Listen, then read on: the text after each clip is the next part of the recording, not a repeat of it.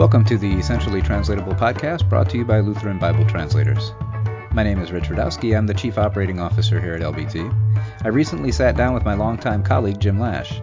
Jim joined LBT as a missionary to Liberia in 1973 and has worked in LBT international programs in several capacities since then. Nearly everyone in our organization, myself included, have been mentored by Jim at one time or another, and his long-standing service and experience are a gift to us all. So sit back, relax, and enjoy hearing from a legend. Glad that you're here on the podcast today, Jim, and it's a real privilege, actually, to talk to you and get your thoughts on things. And for our listeners, Jim has worked with LBT for a number of years, 46 years, and he was my boss when I joined LBT as a brand new missionary. In fact, when my wife and I came to LBT's recruitment event called Idiom in 2003. I remember being really impressed with Jim. We meet a lot of people at things like that, but Jim was so much fun, and just the way he talked about language. And we had our little son, Matthew, there with us. He was a toddler, and Matt liked to make noises, kind of blow bubbles out his lips and like that. And so he did it to Jim, and Jim goes, "What a great bilabial trill!" And so that was my first linguistics lesson. But so Jim, it's great to be with you, and thanks for sharing your time with us today. Well, thank you, Rich. It's wonderful to join you here today and to talk about Bible translation and how God is at work through that ministry. Thanks. So tell us how you got started in mission and connected with Lutheran Bible Translators. What were you doing before? How did God lead you to serve with LBT? Well, I grew up in a Christian home, and actually I was in college training to be an industrial technology teacher here in Illinois, United States. And I learned about Lutheran Bible Translators and some of their missionaries, and my wife and I were praying and supporting a couple of those missionaries. But one in particular sort of challenged us and said, well, what about going yourself? We got so many groups of people and languages, and they were in Liberia. John Dutzman is his name. Oh, okay. And so he says, well, why don't you go to the SIL school in the summertime in North Dakota and just give it a try? And so I was working at the time at one of actually the Lash Dairy in Bloomington, Illinois. My uncle was the owner of that establishment and kind of a extended family affair. And he said, well, tell you what, why don't you go ahead and go to the school? I'll keep giving you a paycheck during those 8 weeks. And so he said, well, how could we not say yes to that? And so we went to the linguistics school run by SIL International.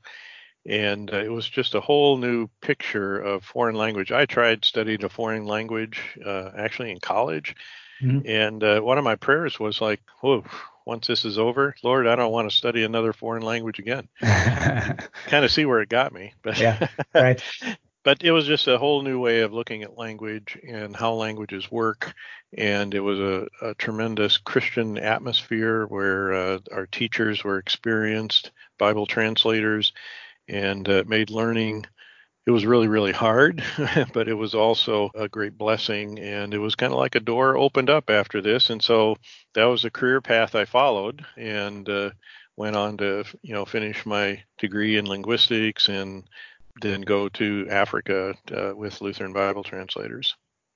Yeah. So what did you do your bachelor's work in? You'd been to school before? Yeah. So no, I switched majors and switched to linguistics at that point. Yep. Okay. Gotcha. Very good. So then you went to Liberia, did not go to the Vietnam War. So that's kind of part of the story, right? It is. So while we were in our second round of linguistics training, we did one in North Dakota, and then we were in Dallas, Texas. And because I'd switched majors and switched schools and everything, my draft deferment for going to the Vietnam War was canceled. And so I got this letter in Dallas, Texas saying, you got to go down to the Federal Center and report for a physical exam. And so I got in a car, and actually one of my LBT colleagues went with me, and that day it snowed in Dallas. Wow. Well, there was like a couple inches of snow, and what's a couple inches of snow? For us from Illinois, Iowa, we just Right. like saying, okay, let's go on down there. And we got down there, and I walked up to the building, and the guard said, "What are you doing here? This place is closed. You should not be here." We're And so he said, "Okay." And so everything had to be rescheduled. But in the interim of that rescheduling, then President Nixon canceled the draft. And so I was like off the hook there, and I could continue with my linguistic studies and then eventually getting to Liberia. Yeah. So when did you go to Liberia and how long were you there? What languages did you work with?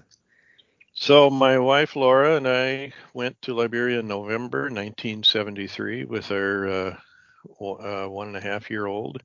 And the first language we worked with was Northern Grebo Hmm. languages. And there were a few other things we did in preparation for that, but we did that for about 8 years. Okay. So 8 years there in the language work, and then you were working in administration part of that time, or? So we worked with the Northern Grable people. We were there about 8 years, but I had other duties also during that Mhm. time. I also worked with a language in Western Kron, where translation work was going on. Uh, we also taught at workshops and other events for the mission. And then I made this turn while serving in Liberia to coordinate all the scripture programs in Liberia. So I moved away from eventually from the Grable work, and someone else picked up that task. And I had the great privilege to work with about 14 or 15 scripture projects in Liberia with our missionaries and the national colleagues at that point. So it was a lot of fun. I really enjoyed that because things that I had learned in my project and early years, I could help other missionaries and also interact, with their translators.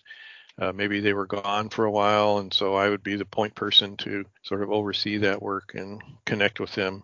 Many great blessings because of that. Yeah. So, right now, Lutheran Bible Translators has a little more, just over 50 missionaries worldwide. How many missionaries were in just Liberia at that point? So if we think of like a missionary family or a missionary single worker, I would say there were about 26 or Okay. so. Yeah. So, like, how was LBT's approach different at that time, and how was it the same? Maybe how would you kind of compare? Well, some things that are the same is that we always gave a lot of good training to our missionaries, and so that they knew about the Bible, they knew about biblical languages, they knew about linguistics, they knew about the language and culture where they're working, and that has been a value that has stayed strong through Hmm. all the years. What was different was as a mission and missionaries, we made a lot more of the sort of decisions. Whether to start a translation, where to start it, when to start it, what kind of research needed to be done, and today it's different than that. I like to think that we now serve in a role of walking alongside of our partners, Hmm. whoever they are, and we're responding to needs and requests and things that they are aware of, and so that we work together to see that God's word is available for all people. Yeah. So then, anyone who worked with you in Liberia at that time, or even in the years since then, know about the very famous Joe Cool stories. So, how did Joe Cool stories get started, and tell us a little bit about that? Yeah, that's interesting. Actually, this was one of the very first things I did when I arrived in Liberia. I said it was November 73. And then about 6 weeks later, our mission collaborated with the University of Liberia to run a vacation institute for training in applied linguistics. VITAL, it was called. And so I was the new greenhorn young missionary. And actually, I was taking some classes at that school. Mhm. And then in the afternoon, missionary kids of our other missionaries were out of school. They had been in school in the morning, but the school day has a different structure. And they said, well, these kids' parents are still busy with things, running the Vital program. But you have time. You now entertain and play with these children. And so that was one of my first jobs, was child care for elementary age kids. And we played games and so forth. But, out in the tropical heat, it's like you couldn't play games outdoors all that time. So we'd say, okay, let's take a break. And we went under the palm tree. And that is when Joe Cool began. And so he's the main character in stories that I tell to kids, and he's has all kinds of adventures, and he solves problems, mysteries, and crises. And I'm sure he could have a solution for the coronavirus too. Yeah, it's just somebody's got to take the time to ask for a story, I guess, probably, huh? So there we go. Do you have a favorite Joe Cool story? Well, I'll just say the fun part of Joe. I don't have a particular story. In fact, I don't even remember them all. I have not recorded them. I have not written them down. Actually, all the missionary kids who have listened to them through the years can remember many of them better than me. But one of the fun parts of it is that he has the Joe Cool mobile. Right. And the Joe Cool mobile, it can turn into anything. It can burrow underground. It can go in water. It can fly. It can even go up into space. And it always gets new enhancements as different stories are devised and whatever the need is. Yeah, so somebody is very mechanically gifted behind the scenes working on that Joe Cool mobile. They certainly are. Any idea how many Joe Cool stories you've told over the years? Yeah, that's a good question.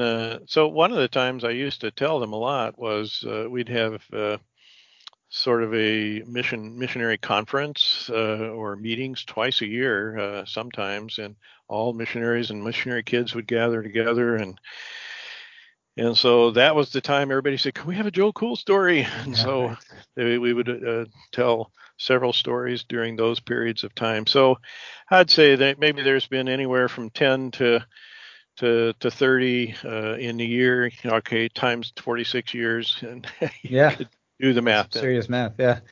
Yeah, I mean, we have leaders in this organization now who are missionary kids who will still stop what they're doing if they get the chance to listen to a Joe Cool story. So it's pretty cool. So Jim has been part of the administration at LBT. You started in '73 and then did some administrative duties on the field.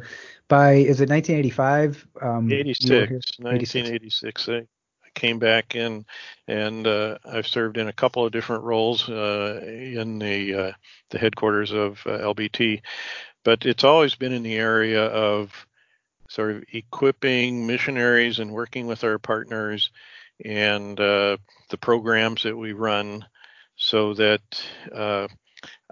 I never finished a translation. Mm-hmm. I helped one get started, and I worked on a couple of different languages at various points.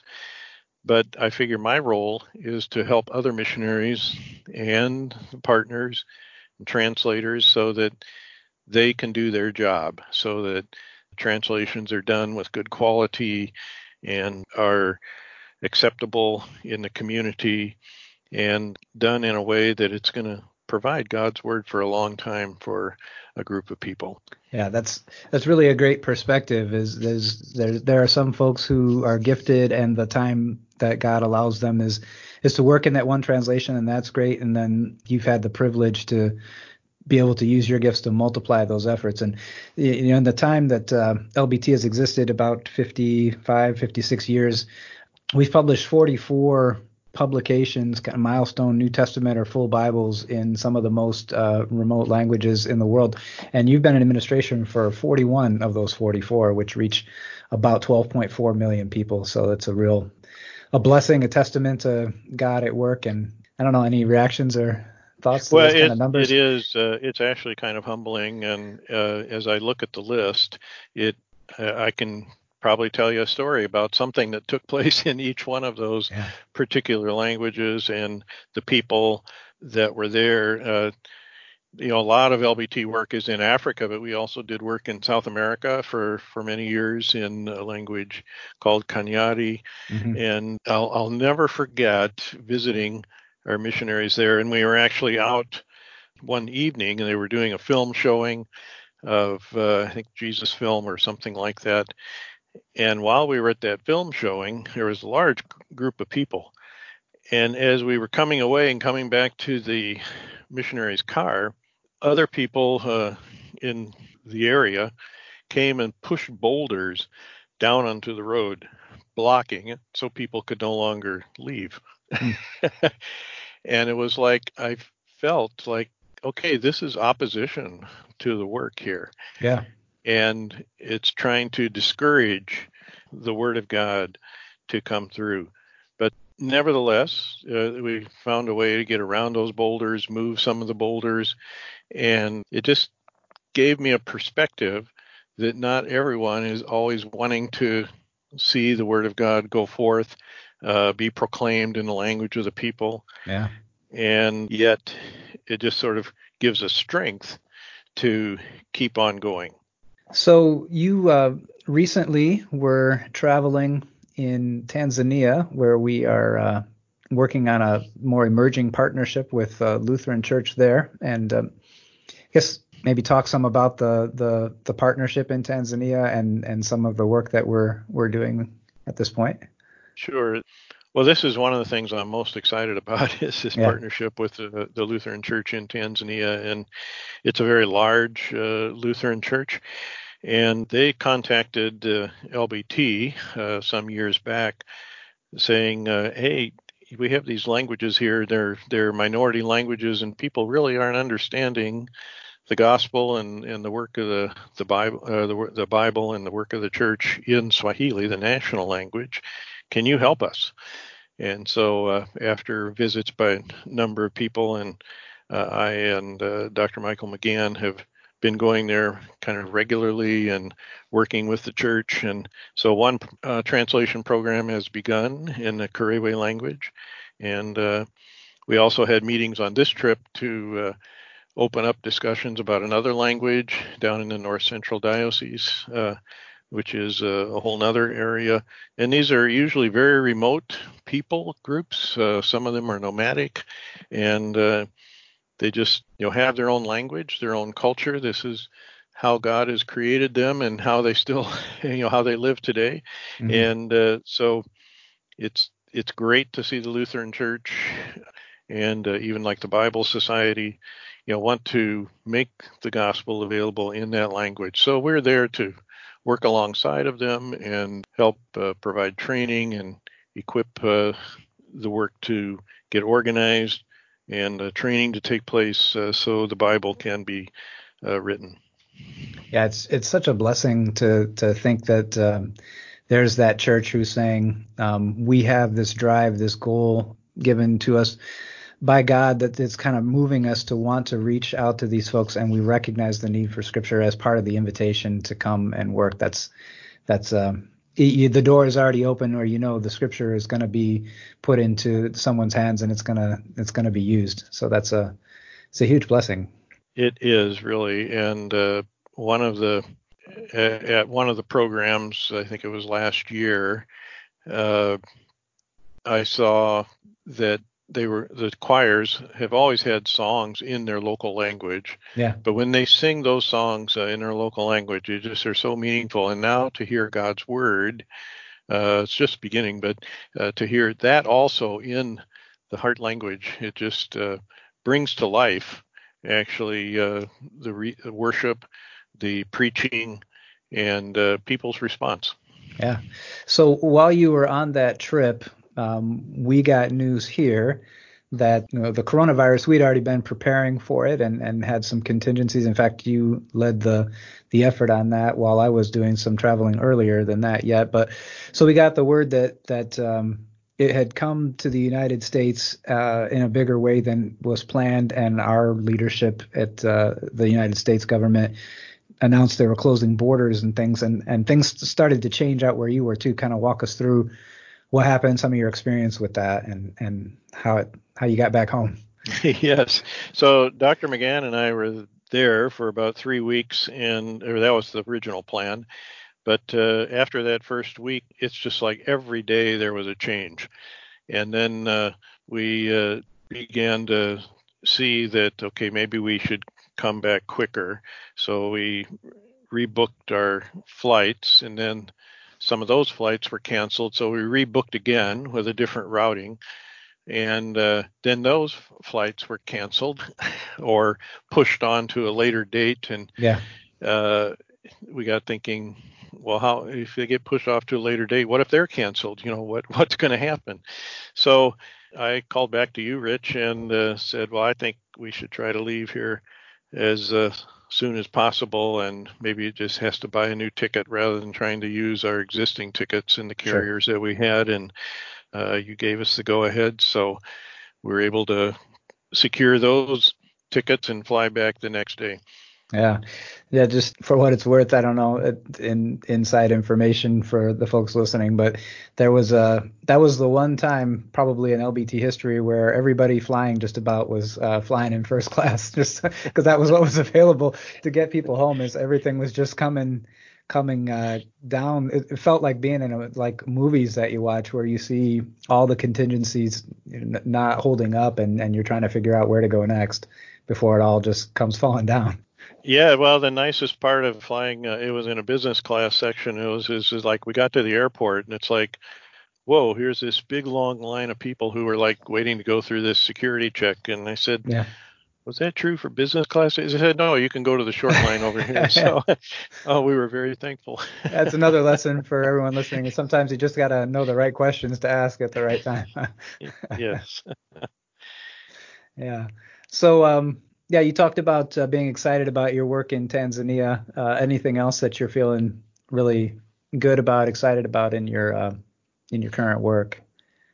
Well, it's just the notion that God is at work through His people and throughout the whole world in ways that we cannot imagine. Mm. And so we always need to be listening to, like, saying, okay, what's my role here to do a witness in this situation? And our brothers and sisters in Africa in particular, they have such a zeal for mission, for Yeah. carrying the gospel and the good news to people. And the bishop of the ELVD in Tanzania, Bishop Goulet, he just like has this passion and drive for carrying the gospel to every person. And that's contagious. That's just so exciting to work with, and we don't have to be apologetic. We we can actually say, "Well, praise God," and let's get to work. Yeah.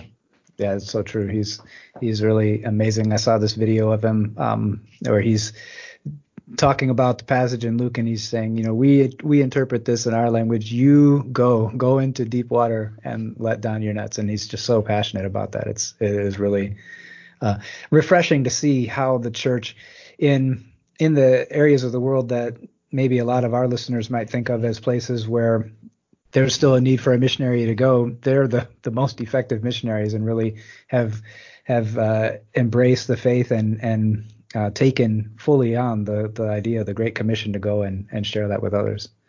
So, what are some things that you wish worked better, even now or at any point in your career, as you think about, this is work that has it's complex, huh? It is, and so I want to sort of balance, our talking about the Tanzania situation with in many other countries, like in Liberia, Sierra Leone, parts of West Africa where I've worked, the eagerness to use the minority language is often not so great, Okay. and that because language is a great gift of God. Mm-hmm. And so I believe that all of these diversity of languages were created by God as well as people's cultures. And but it's also important for people to get education, to be unified as a nation. And so we find that in countries there really are multiple languages that are used and in use in any given time and place. And sometimes the church, Christians, and educators don't always see the value of the minority language. Yeah. And so they insist on using the majority language, the language of wider communication, or the national language. And those are important languages, don't get me wrong, but they should not be used at the expense of a person's own heritage language and their own mother tongue. Because when people use their mother tongue, it just like makes a connection. It's part of their identity.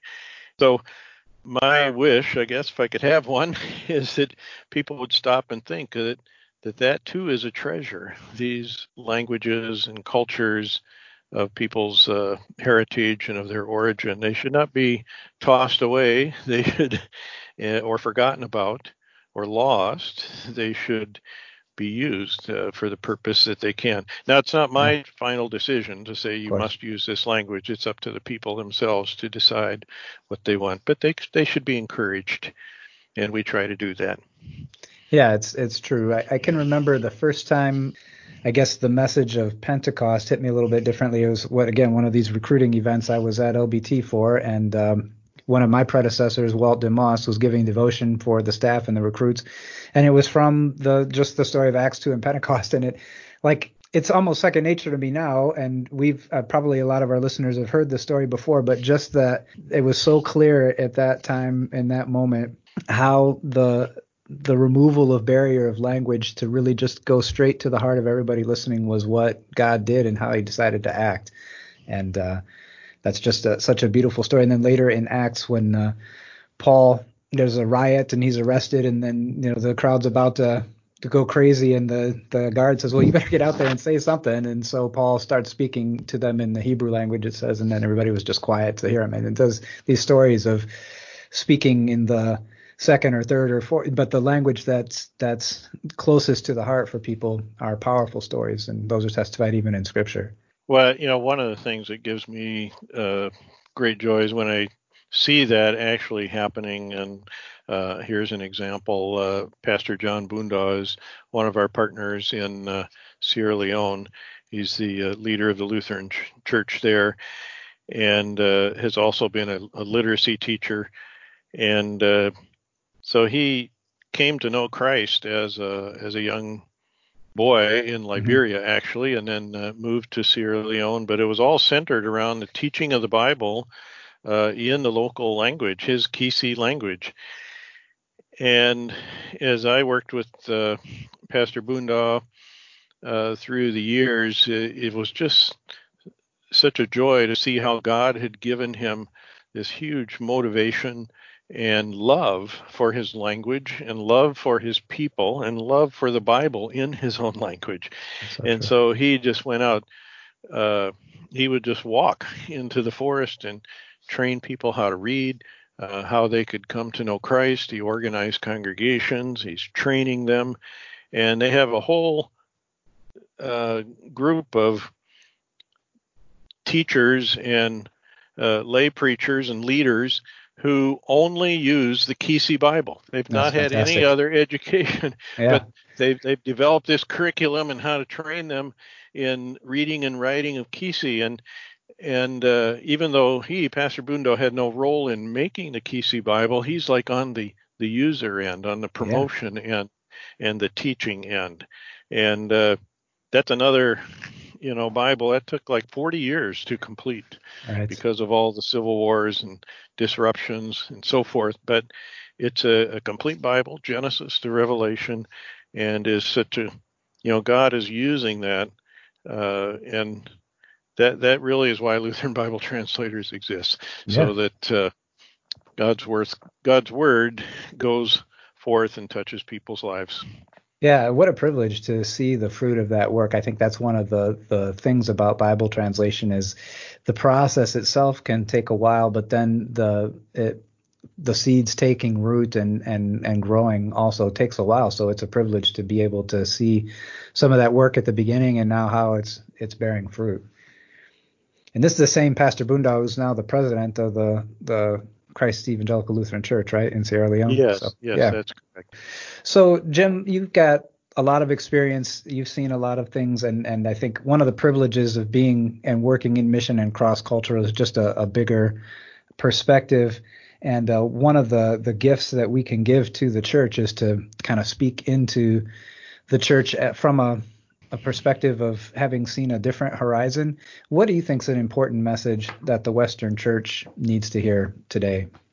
Yeah, that's a great question. One thing that comes to mind, one of the blessings that I had by living and working in a mission context internationally is that I learned from my brothers and sisters in Christ that God is sovereign. Mm-hmm. God is in control of all things. God is God, and I'm not. and that He can work all things out for good eventually, even when there's hardship, even when there's war, even when people have lost their life through unjust means. And my long experience in Liberia, just when I think back, these are some of the strongest sort of bonds of friendship that I have, and yet all Liberians that I know, they just have this sense of a very common greeting there says, "Well, how are you?" And they'll respond saying, "I thank God for life." Yeah, that's wonderful.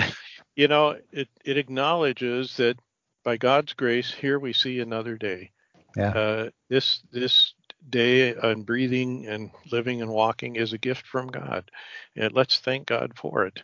And so that sort of God perspective is already there. And as a Christian, I can say, yeah, that's right. I do not need to worry. I do not need to be the one to solve every problem.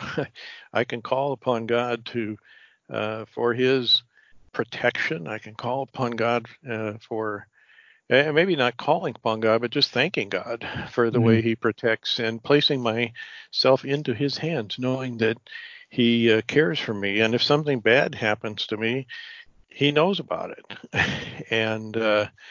And certainly through the years, there have been things that have been bad that have happened to us. And also for, friends that I've known through the years. And yet this notion of, well, God is sovereign. He can and will work all things out for good. That's something that I find reassuring, and I think the Christian church here in the West can do well to study and reflect and ask God to teach us that.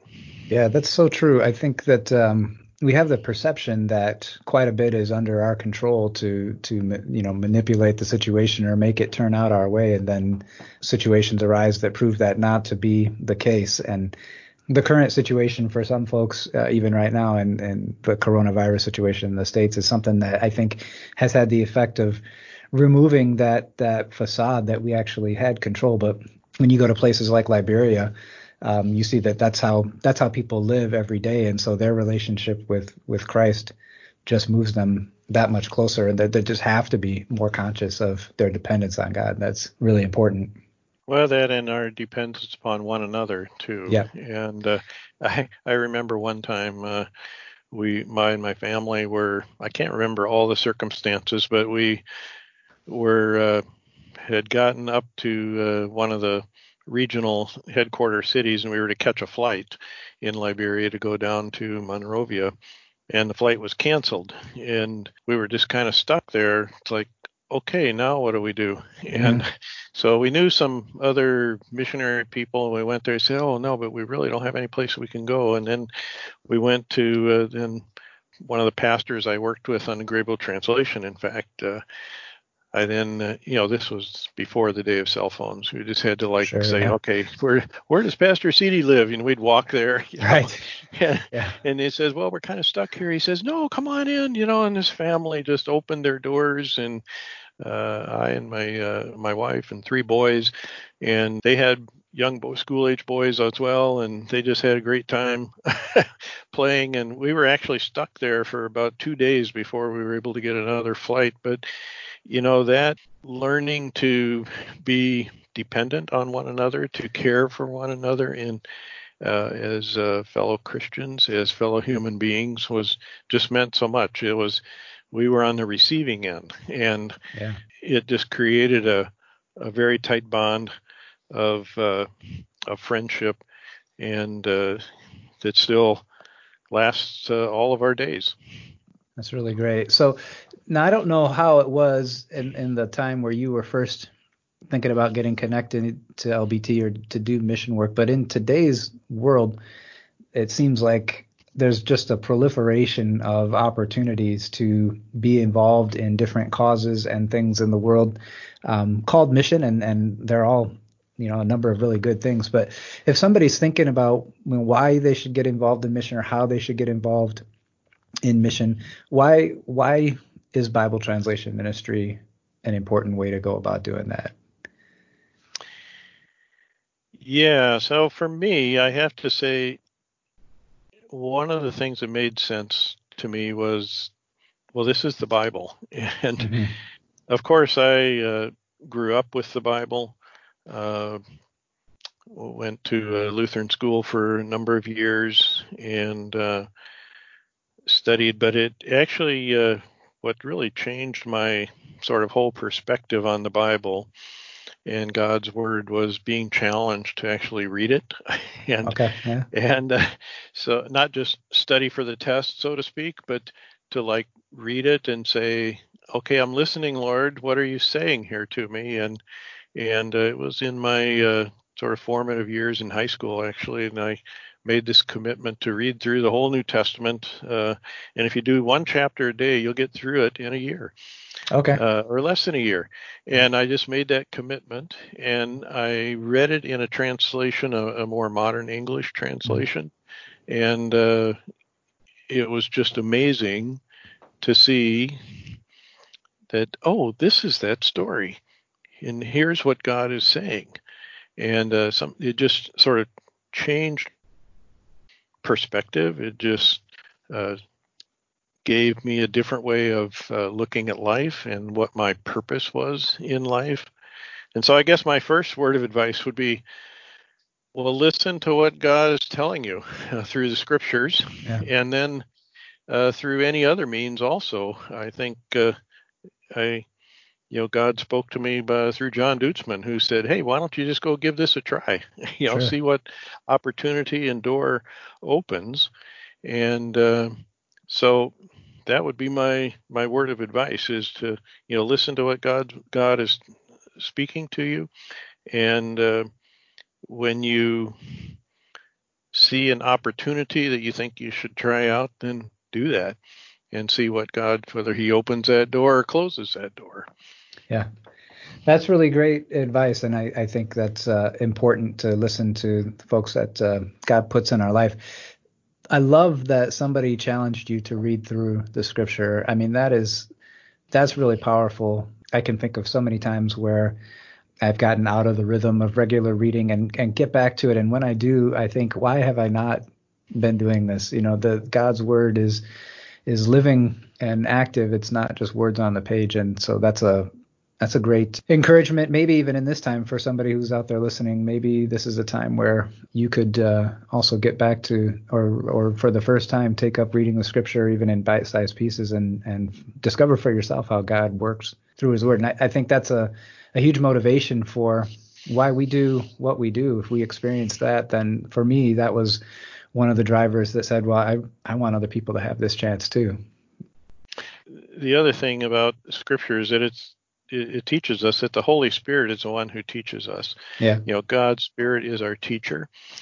So there's always something new that the Spirit can teach. Just during this past Easter season, I was like reading the Easter story, and just like there was this little illumination, a little Yeah. light bulb going on about, oh, I never saw that before, Right. That's so great. Yeah. and hey, I'll tell you what it is. It was just, I think when the two ladies went to the tomb on Easter morning, and it said they left the tomb with fear Mm-hmm. and joy. And then soon after that, they meet Jesus. And then Jesus says, no, don't fear, don't fear, go and tell the Right. others. Yeah. And then they left with joy.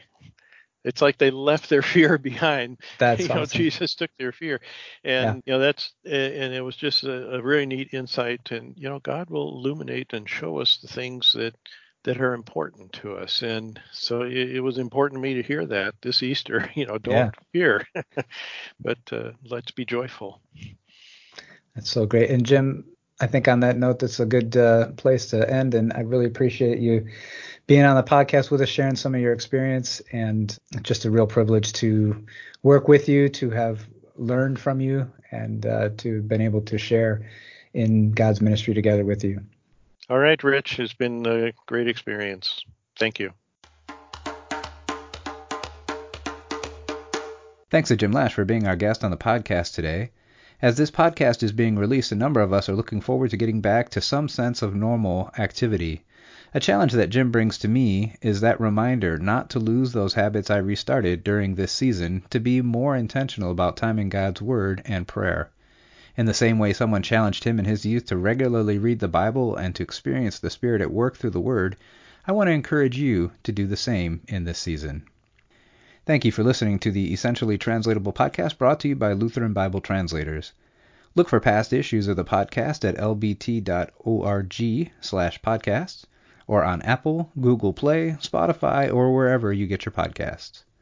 Follow Lutheran Bible Translators on Facebook, Instagram, or Twitter, or go to www.lbt.org